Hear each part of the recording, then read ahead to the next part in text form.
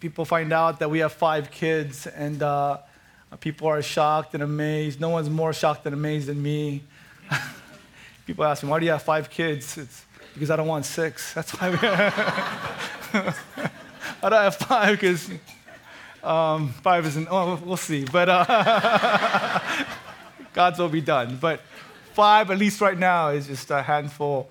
And they're really close together in age, 9, 6, 5, 3, and 1-year-old. And they ask, wow, how did you guys have them so close together? Well, it's because a third one is adopted through the LA County system.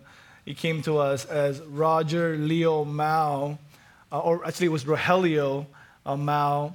And he was available for adoption, so we adopted him after several years. I'll just share with you a little bit about our story behind our involvement and how this came to be. I think Stephanie Buchanan shared as well how before they were even dating, they're talking about foster and adoption, and that was my case with Surin and I as well. While we were dating, I don't know why. I think I understand a little bit of what it's like to be adopted, because if you know my story, when I was 6 months old, I was sent to Korea to be raised by my grandparents. When I was 6 years old, my parents came to get me, and then I saw my mom for the first time in LAX airport. And so I didn't know my parents until I was 6. And I wasn't sure they were my parents. I'm still like curious, I'm suspicious, because I don't know. That was the joke they would tell once in a while, that when I didn't obey or behave well.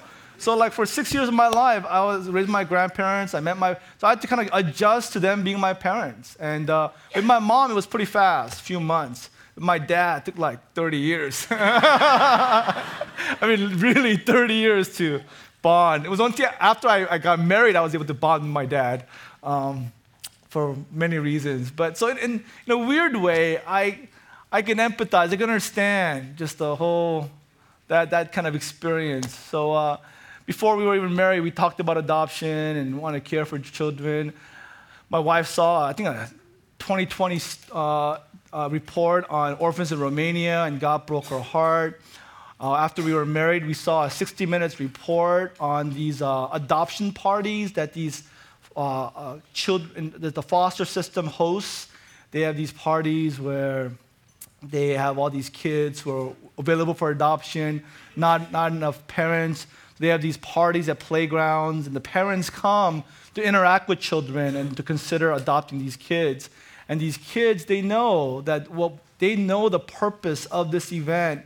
And one kid was sharing how, like, the blonde hair, blue-eyed kids go first. If you're a girl with blonde hair, you go first. If you're a boy with blonde hair, you go second. And if you're a 2-year-old or you're a young black boy, you might as well not even try. So one boy was, combing his hair and hoping he would meet his parents to be. So seeing stories like that broke our hearts, and it's weird. I'm kind of like, I read a lot of books, and it's an amazing thing to me because, I avoided books as much as possible growing up. In my high school years, I used to do homework during commercials. Like, during timeouts at Lakers games, that was my homework time. And that was my relationship with books. But now I'm reading a lot of books. Books minister to me. Sermons, definitely. But in a curious way, like music and movies, right? I don't know. It resonates with me. I'm not proud of it. I wish scholarship and academic tomes would move my heart. But like music and books, they stay with me. And I remember seeing a movie called Antoine Fisher. Anyone? Hands high. Very good. So I saw the movie and then I read the book, so it's okay, right? I read the book too. So saw the movie and read the book. And the movie's fairly accurate to the book as well. And it's about the story of this boy in Ohio who was in the foster system, and how when you go to the foster system, he only has one picture of his childhood. And it's a blurry picture of him in the background. So you come out somewhat as an adult, as a hollow person, because you don't have stories of your parents telling you when you were 5, when you were 8, when you were 12, your siblings telling you, oh, you were like this, you did this to me, you got in trouble in that way. You don't have uncles and aunts, you don't have pictures, you don't have all these memories. Oftentimes you just have even what you had, you leave behind, you lose on the way. and you grow up as an adult with all these issues because weren't raised in a stable, consistent environment. And it kind of tracks his life story and how it was so close to us. It wasn't about Romania. It wasn't about Russia, orphans in Russia. It was about children, in United States, children in California who are in the foster system, want to be adopted, but they don't have families who will take them in. And that is the ultimate burden, right? The care for orphans in their distress. What is the distress of orphans? They have a lot of sources of distress, adversity, challenges, but the chief distress is that they don't have parents to care for them, right? That's the main issue. They have 1,001 other issues, but the main issue is they don't have parents to care and nurture and help raise them. So my wife and I, we were convicted by that, and then we were more convicted by how much it costs to adopt internationally, right? I am Asian, I'm a poor pastor. So we looked at how much it costs to adopt internationally, and I don't have that money to raise our own kids. How am I gonna, use that money to get a kid? Once we get a kid, we can't raise that kid. We're gonna be all homeless together. So I did my math, that's not gonna work. So we said, hey, you go to the system, and my goodness, it's all free. I love that word, free. When I see that word, it piques my interest. It's free. They pay for your training. They pay for all your classes, and there are kids here. And so whether there are kids here or abroad, orphans are orphans, kids are kids. So we said we'll go to the system here. And I think Bob had gone through, our elder adopted internationally, and we went to the domestic route. And we got certified in November of 2000. I don't remember when it was, 2003 or 4 or 5. And I'm bad with numbers and years, bad combination. So we were certified. And through the training, we found out there are 80,000 kids in California alone who are in the foster system. 80,000 kids. 500,000 kids in our country. In our it's the most prosperous country in the world. No, not anymore, maybe, but one of the most prosperous. Used to be 500,000 kids in the foster system. And the reality is that if you're a 2-year-old black boy, then you're in for life. You're in the system for your whole life because you're the most plentiful and you're the least wanted. And they asked us if we would be open to any race, and we said yes, any gender, any race. So we expected a black boy to enter into our house and to be our foster child and to adopt into our family. Well, God, I don't know, we opened on December 20th, 2005, I believe it was. We opened the door, and there's this 8-year-old Chinese, Hispanic, Caucasian, Filipino boy, right? All the good dancing genes. This boy. So, Surin can't dance, and I can't dance, but this boy's gonna dance for us.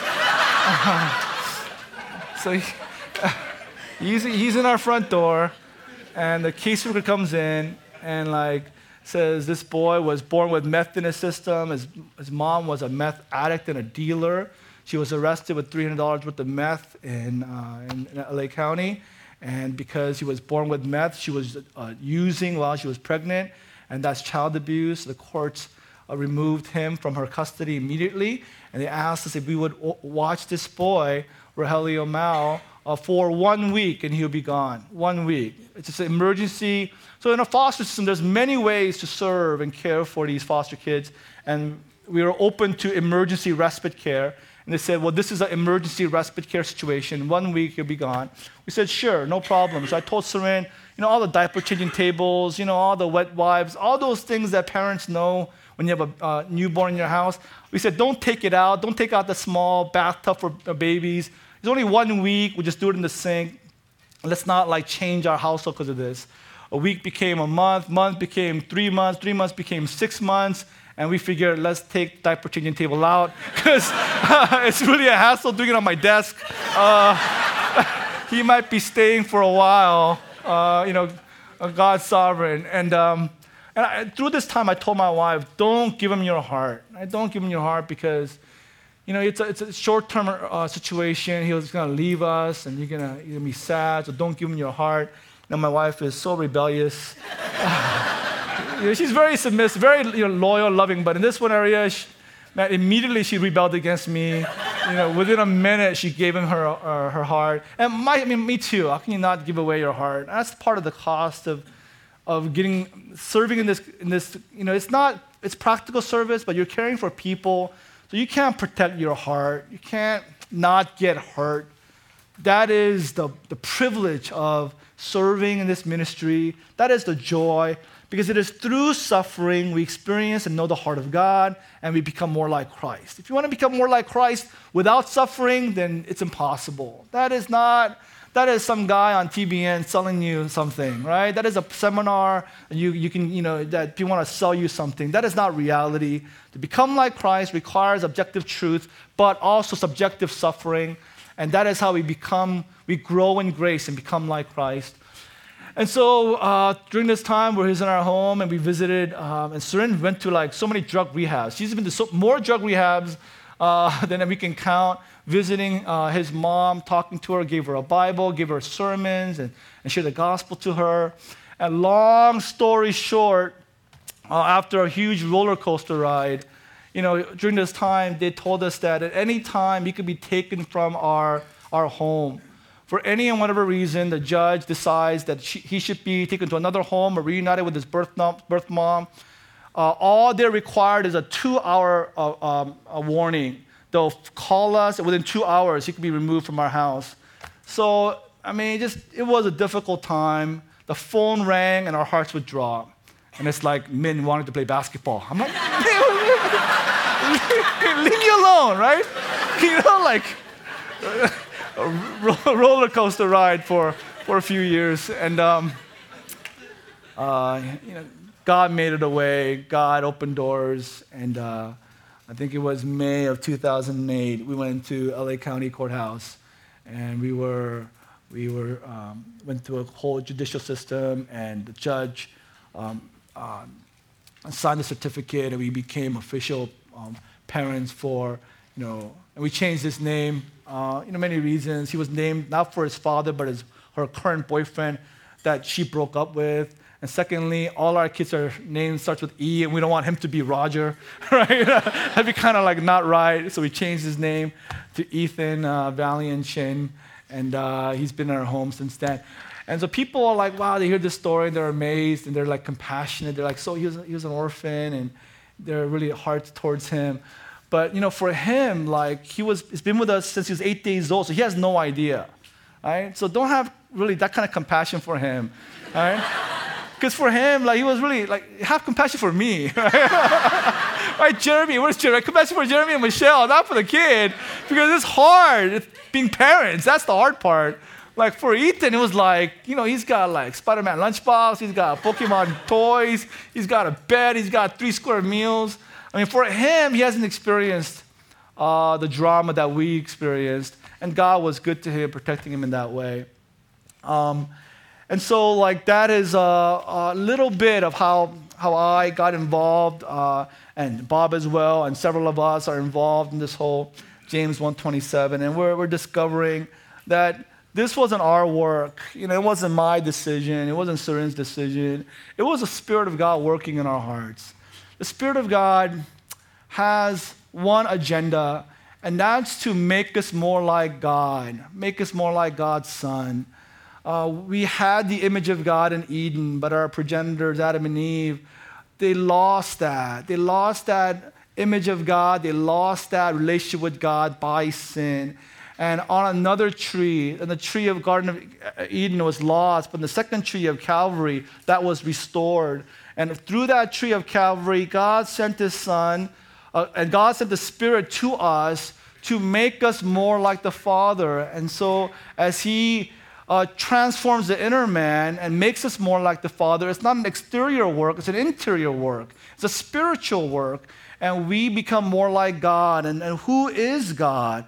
God, the Bible reveals to us the heart of God. And that is why believers, Christians, have hearts for those who are suffering and dying, who are orphans and widows. Why? Because that's a Spirit's work. God is making us loving, merciful, compassionate people, because that is the heart of God. That is who God is. The Bible reveals the heart of God. William Horner said this: the God who seeks the lost has a special concern for the down and out, for the weak and the helpless. The God revealed in Jesus is a God who is concerned with the poor, those held in hostage, the blind, and those who are oppressed. From the prophets of the Old Testament to Jesus, the love of God is portrayed as having a particular concern for orphans and widows, the poor and the oppressed, the despised and outcast groups of society. We find that God has a special heart for orphans. Exodus 22:22. You shall not mistreat any widow or fatherless child. If you do mistreat them and they cry out to me, I will surely hear their cry. Exodus 10:18. Let's just consider and listen to these verses. Exodus 10:18. God himself executes justice for the fatherless and the widow. Psalm 10:4. God is the helper of the fatherless. Psalm 10, verse 17, the Lord does justice to the fatherless. Psalm 68:5, he is a father to the fatherless. He is the protector of widows, is God in his holy mountain. Psalm 146:9, he upholds the widow and the fatherless. Hosea 14:3, in you the orphan finds mercy. And James 1:27, religion that is pure, undefiled before our God, is to care for orphans and widows in their distress. In God's heart, in God's view, orphans are precious to him. They are special. They are important. In the eyes of the world, they are not special. They are not important. Something's wrong with them. They're like merchandise that's been returned. They're refurbished or used cars. Both our parents were so against us doing this fostering and adopting children. Our parents were so angry. And my parents, they've been trained very well. They know I honor them, but I don't listen to them, right? I love them, I honor them, but I'm a husband and a father, and I have my own household. I love them, I honor them, but I don't obey them. They don't have authority over me in terms of my life and my family. And I tell them, Dad, did you listen to Grandpa about how you're gonna? He said, no way. Well, exactly, right? I am to leave and cleave. I left, Genesis 2:24, just like you left Grandma and Grandpa and started your own life. Likewise, that's what God has called me to do. And so, they were so against it. After they saw Ethan and held him, their hearts melted. They saw it was beautiful. But through the process, they were worried, like these kids, something's wrong with kids, whether they're orphans here or throughout the world. And I had to tell them, no, nothing's wrong with them, right? Their parents made mistakes. Their parents sinned. Their parents did wrong, but not with these children. These children are precious in the sight of God. They're not second-rated whatsoever. They are precious in God's sight and the sight of God's people. God has always had a special concern for orphans and widows. Now, after seeing a video like this, after even hearing up to this portion of Scripture, all of us are like, man, this is a great thing. This is a good thing. What am I? Why not me? What's wrong with me? My heart, I need to follow Christ. If we want to jump in. And we ought not do that. That can be a dangerous thing if you just, without care for your own souls, without humility and your presumptuousness, jump in to care for orphans and widows because you believe this is the right thing to do. I'm reminded, maybe a good time for an illustration or a story here. I'm reminded of my bachelor party 14 years ago. bunch of you guys, Ruben was there, Phil, a bunch of you guys are here still with us. They, we're Christians, I'm a pastor, we're going to do something really, like, we're not going to do anything wrong or sinful. So they took me on a river rafting trip in Kern River, like an overnight trip, and it was just magic. It was just sweet. It was beautiful. We stayed up all night playing with fire. You know what I mean? Like, we drank, we didn't drink Diet Coke, we drank regular Coke. Right? That's how intense we were. That's how radical we were, right? We had triple, patty burgers. I mean, we went all out. So the next day we were going river rafting, class 4, class 5 rapids down Kern River, and we're all pumped up and ready to go. We go on the bus, we go on the top of the river, we take that, the raft down to the edge of the river, and you could see the rapids, you could see whitewater, and I'm ready to jump in and start tackling the whitewater. And they said, now we're gonna have a 30-minute instruction on how to do the river rafting. I'm like, oh my, you pay for 6 hours, and that's 30 minutes of my time that I paid for. And what do you need instruction for? Right? I know how to do this, right? You get in a boat, you do this, don't fall in the water. I mean, what's the big deal? We got life vests on, they give us helmets, right? We all had a helmet for Phil, it wouldn't fit, so Phil was being risky, but the rest of us, we're good to go. And they're giving us this 30-minute lecture on what to do if you fall in the water.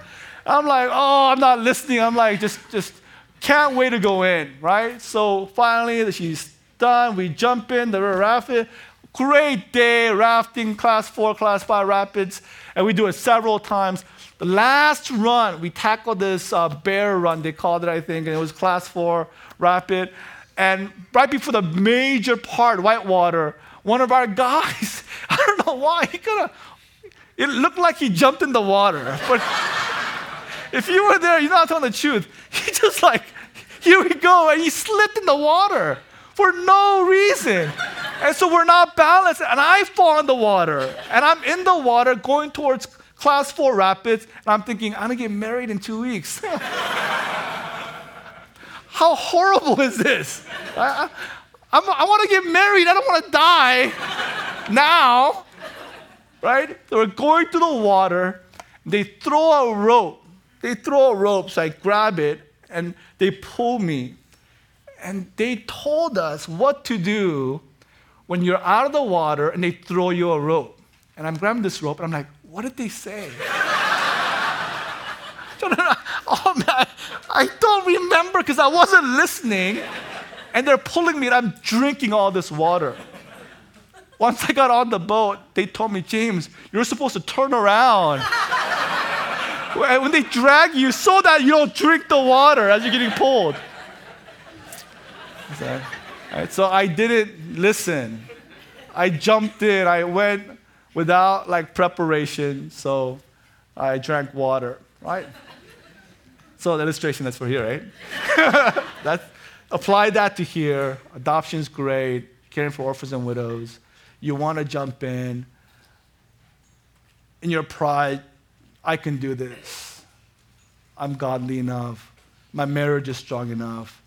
I am devoted enough. I can do this. And that's when you just jump in presumptuously, and it could be very difficult for you. 3 reasons why your heart must be filled with Jesus, filled with the gospel, filled with Christ, before you even think about being involved in this ministry. James 1:27 is not just practical ministry. You're caring for people. You're caring for human beings. And so you jump in without Christ, not only is it tough for you, you can hurt people. Right? You can hurt people that are special in the sight of God. So 3 reasons why gospel must be the center of your heart before you even attempt to jump in. First reason is because if you want to care for orphans out of compassion or guilt or feeling or experience, that's self-centered, that's man-centered, right? That's not God-honoring, that's not God-centered. It's self-will.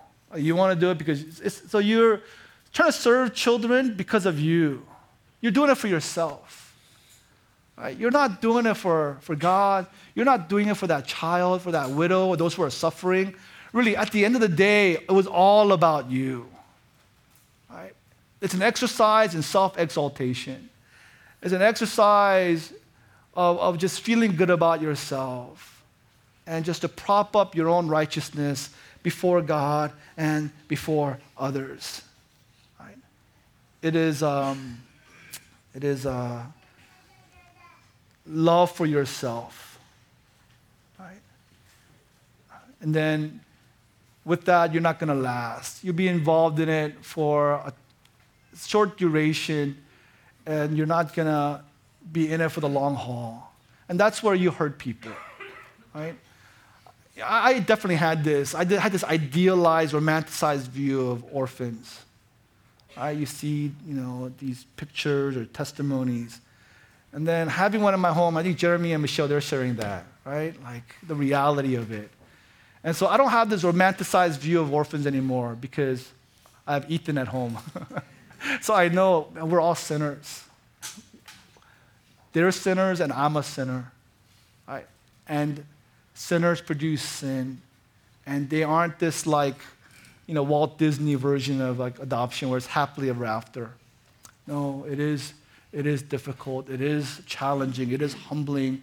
And if your motivation is yourself, then you're going to become angry.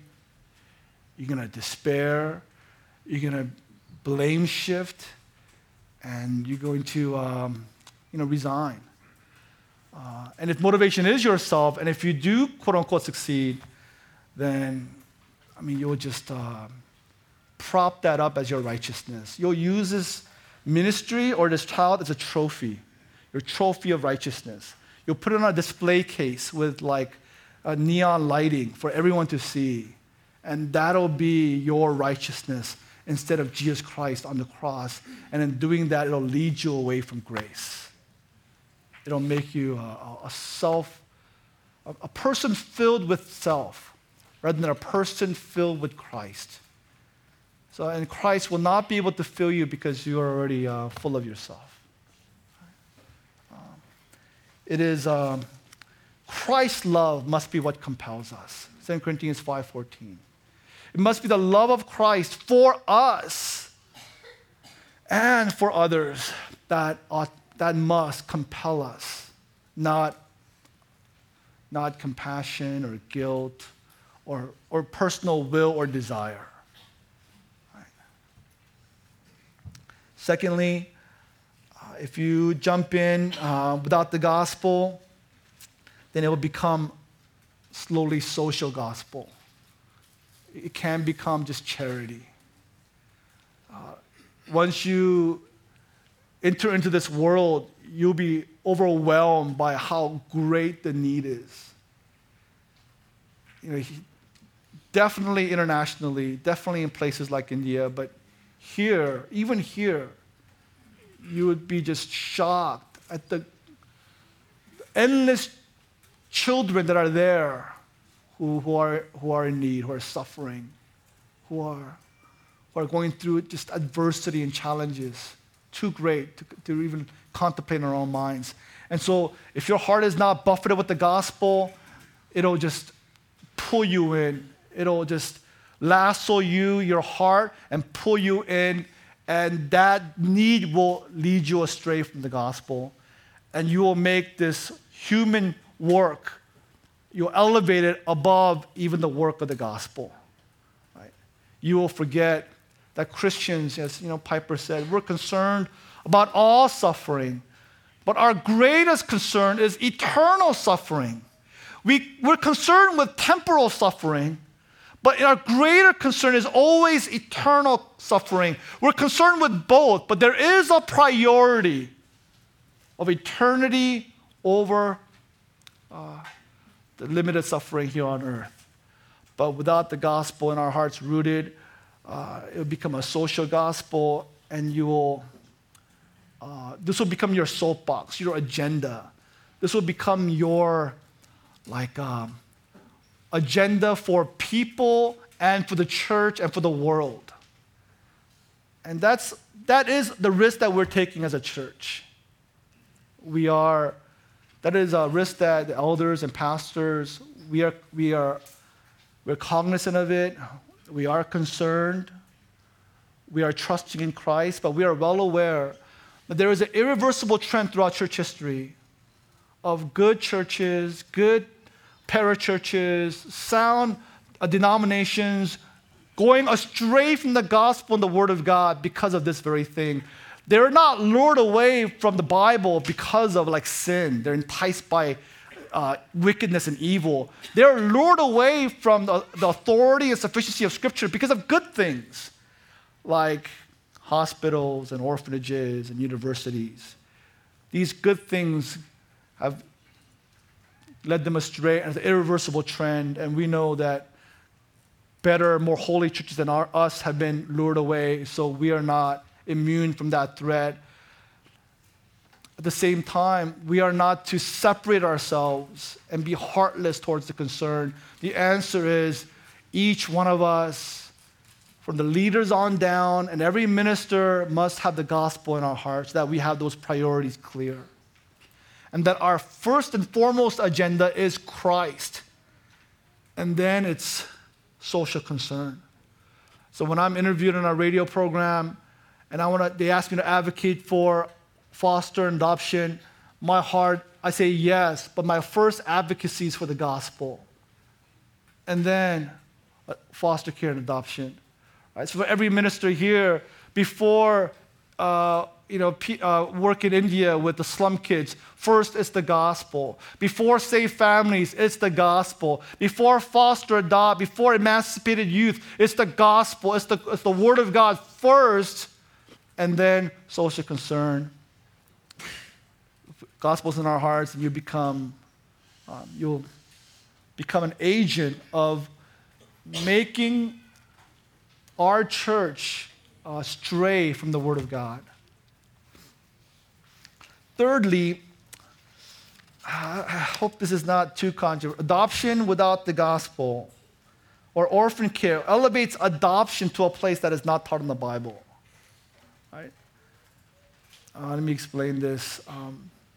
I was invited by another church to speak on this, and it was the title of the week was Adoption Seminar.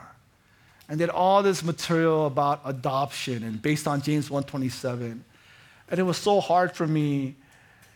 And I had to share with them that the call of the Scripture is not adoption. I mean, it says to care for orphans. It's to care, not adopt. God's call to you and to me is not to adopt children. And in fact, some people think the epitome of orphan care is adoption. But no, once you adopted a child, that child is no longer an orphan. And so if all you've done is adopt a child, but you're not caring for orphans and widows, you're not faithful to pure and undefiled religion. Does that make sense? At the moment you adopt this child, he or she is not an orphan. And you're not saying, wow, look at how I'm fulfilling James 20. I'm feeding my son, right? I'm putting clothes on my son, and I'm showering my son. Yeah, exactly. You're caring for your son, right? Because one day he'll shower you. He'll feed you. He'll change your diapers, right? That's not James 1:27. Our children, right, if God is good, will honor us and serve us and help us in our need. But not orphans and widows. It's purely one direction. That is why pure and undefiled religion is to care, not adopt. God's command, God's call, the law of Christ is to care and not adopt. We don't want to elevate adoption as SEAL Team 6 of orphan care, and then, all you're doing is bringing a meal, right? That's you're you're Boy Scouts, Cub Scouts. No, the call, the commission is to care for orphans and widows in their distress. It's the form and function, right? The form is there's countless variety of ways to care for orphans, right? The function is we are to do this, right? We are to do this every believer. It's the one ministry that is not legalistic. Right? I mean, I believe this is the only time religion, the word, is found in the New Testament. And it doesn't defile you. It doesn't corrupt you in any way. It doesn't lead you astray in terms of your relationship with God. God sees it as pure. God sees it as undefiling. Right? Because the nature of this ministry is that you don't get anything back. Right? There isn't anything in return for you. It's purely a sacrificial ministry when you care for orphans and care for widows. So God calls upon every believer in some way to be involved in this ministry. This is God's will for us, God's will for you, God's will for me. The word in verse 27, James 1:27, to care is literally episkeptomai, is to visit. It's the idea of not just dropping by for a chat, but caring for them, exercising oversight, helping them in whatever way that is needed. The root word episkopos, Episcopalian, the English word is overseer. It's a word for an elder.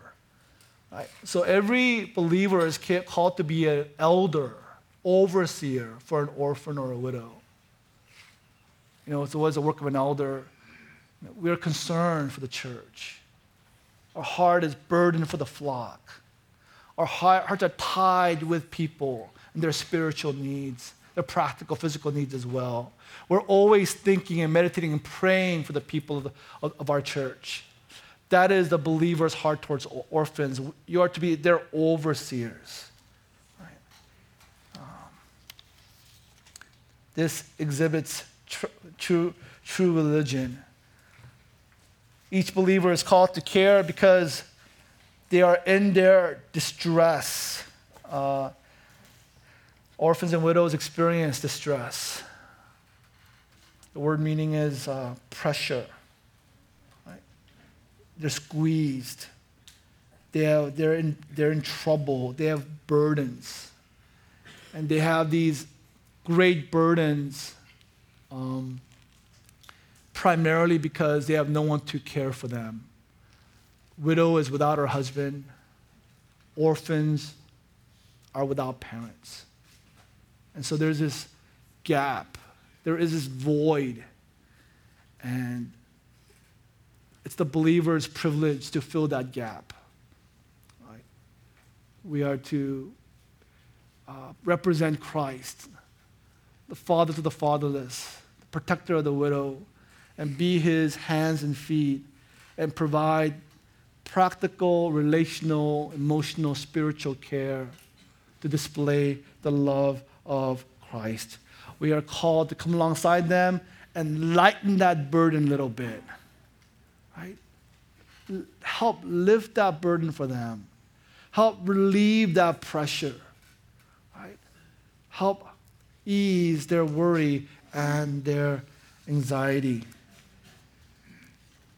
And the motivation again, this is pure and undefiled religion before God the Father.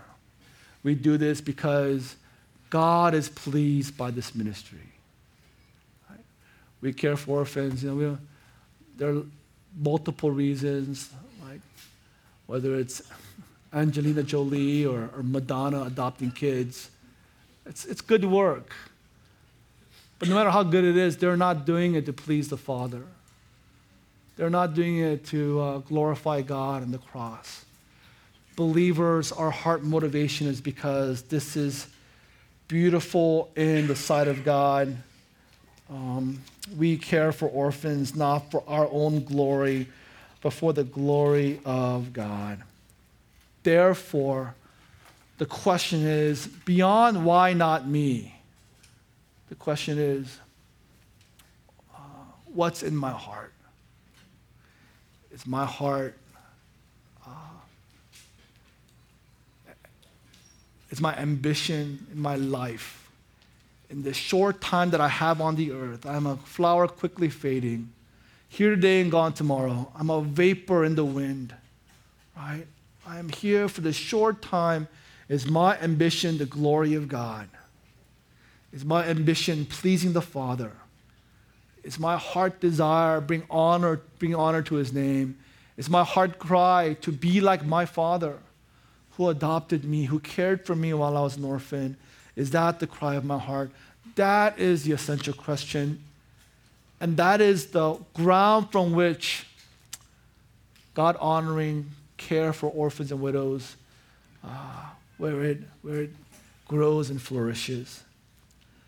And through this, the beautiful thing is it becomes a platform for the gospel. I can't tell you, you could probably ask Bob and Sophie, you can ask so many couples who've adopted, when people find out, even like your waiters, waitresses, right? People on the grocery line, your relatives, they find out and they hear this story. Even the most hardened unbelievers, the hearts melt at this. And it becomes a platform for the gospel. I had my uncle live with us, stay with us for like a few days. My uncle is one of those guys, Korean guy, vice president of Pohang Steel. That's the U.S. Steel, that's a Korean steel company. Very successful, very hardened towards Christ. Just sinful through and through. And he was at our house, and he was holding Ethan, and he said, "James, this is such a beautiful thing you are doing. Like, what motivated you to do this?" And I was able to share the gospel. And this time, he wasn't antagonistic. He didn't brush me off.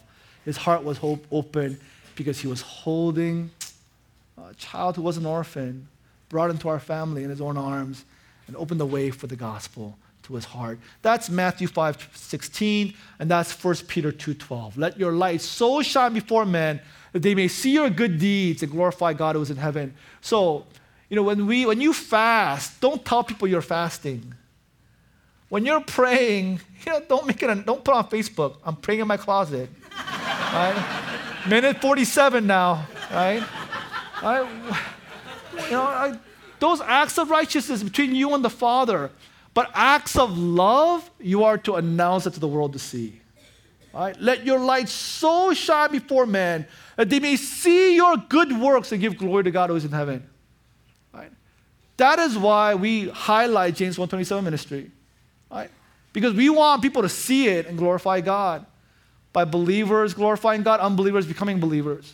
Right? When we give to people who are suffering because of tsunami, we want to highlight it, put it on Facebook, how much we are giving to victims of tsunami in Japan. Why? Not for our glory, no way. That they might see this and give glory to God in heaven.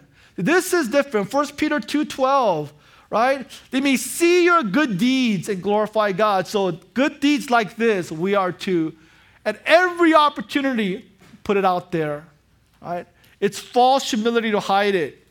Like, we're so humble, I'm not going to tell anyone about Safe Families. I'm not going to tell anyone about what we did as foster parents. I'm not going to tell anyone how I'm caring for emancipated youth. That's false humility. True humility is, I want everyone to know that with this platform, I want to preach Christ, because that is my ambition, because nothing glorifies God more than the gospel of Jesus. Final point. I appreciated what Jeremy shared this morning. The first thing he shared. It's hard, because at one point we want to be advocates for orphan care, right? At the same time, when we're in it, it's so hard. So we want to kind of like just share the good parts. We don't want to discourage anyone, like dissuade anyone from caring for orphans. But that's the reality. The most difficult, humiliating, heartbreaking thing Sir and I have ever done in our lives is that 5-year-old boy at our home, right? It's been the most difficult thing. We've suffered. Sir and I have fought more because of Ethan than all our kids combined. It has affected our marriage. It has affected every part of my life, Surin's life. It's been the most difficult thing that we've ever done. And when people come up, It used to be like, oh, you're pregnant. That's so good. I'm so happy for you guys. Now, after 5 kids, you're pregnant. Oh, my condolences. Man, it's going to be so hard. Live right now. Like, have fun. Enjoy life, because once that kid comes, life is over. Like, that's part of my heart. Is that okay to share? Maybe I shouldn't have shared that. So when I hear about people like saying, oh, we're going to become foster parents. We signed up for Safe Families. It's a part of my heart. Wow, like, it's going to be difficult. But we're seeing another side of it more and more, that it is through suffering we become more like Christ. That through suffering you go to the valley and the sweetest fruits of the gospel are found there. For Sir and I, it's been the most difficult thing in our lives, but because of that, the gospel is so sweet. The Spirit is working in our lives, humbling us. There is a greater longing for heaven and being with Christ. There is a greater distaste for this world. This has helped us grow in the gospel more than anything in this world. That is why Paul was able to say to Timothy, his beloved son, suffer with me as a good soldier of Jesus Christ. Right? Suffer with me. And that is what Jeremy is doing. That's what James 1:27 is doing. That's what the elders are doing. We're not saying this is Disneyland, Disney happily ever after. No, it's suffering. Suffer with us. Because as you suffer, you'll experience this fellowship with Christ in a way that you can't from the sidelines. And you will experience the goodness of God, the faithfulness of God, love of God, and you will glorify God all the more in your hearts. And that is the call that God has given to us. God calls us because He wants us to be more like Him. He wants us to be more near to Him. He wants us to be less worldly, be less friends of this world, and be much more friends of God. Let's pray.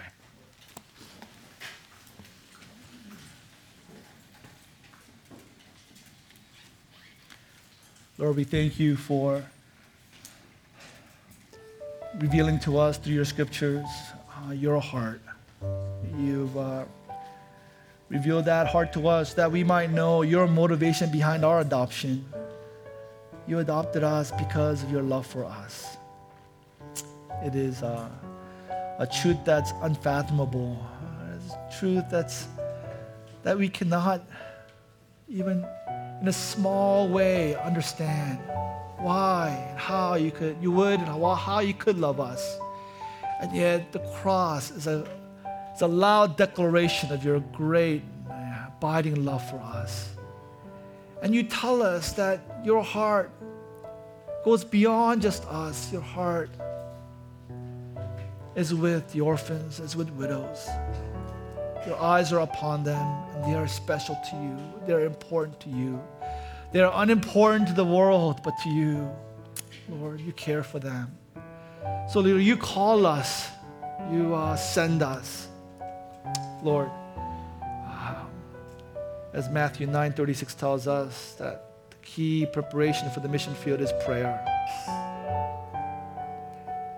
Gospel praying for the Holy Spirit. So we pray for you this day.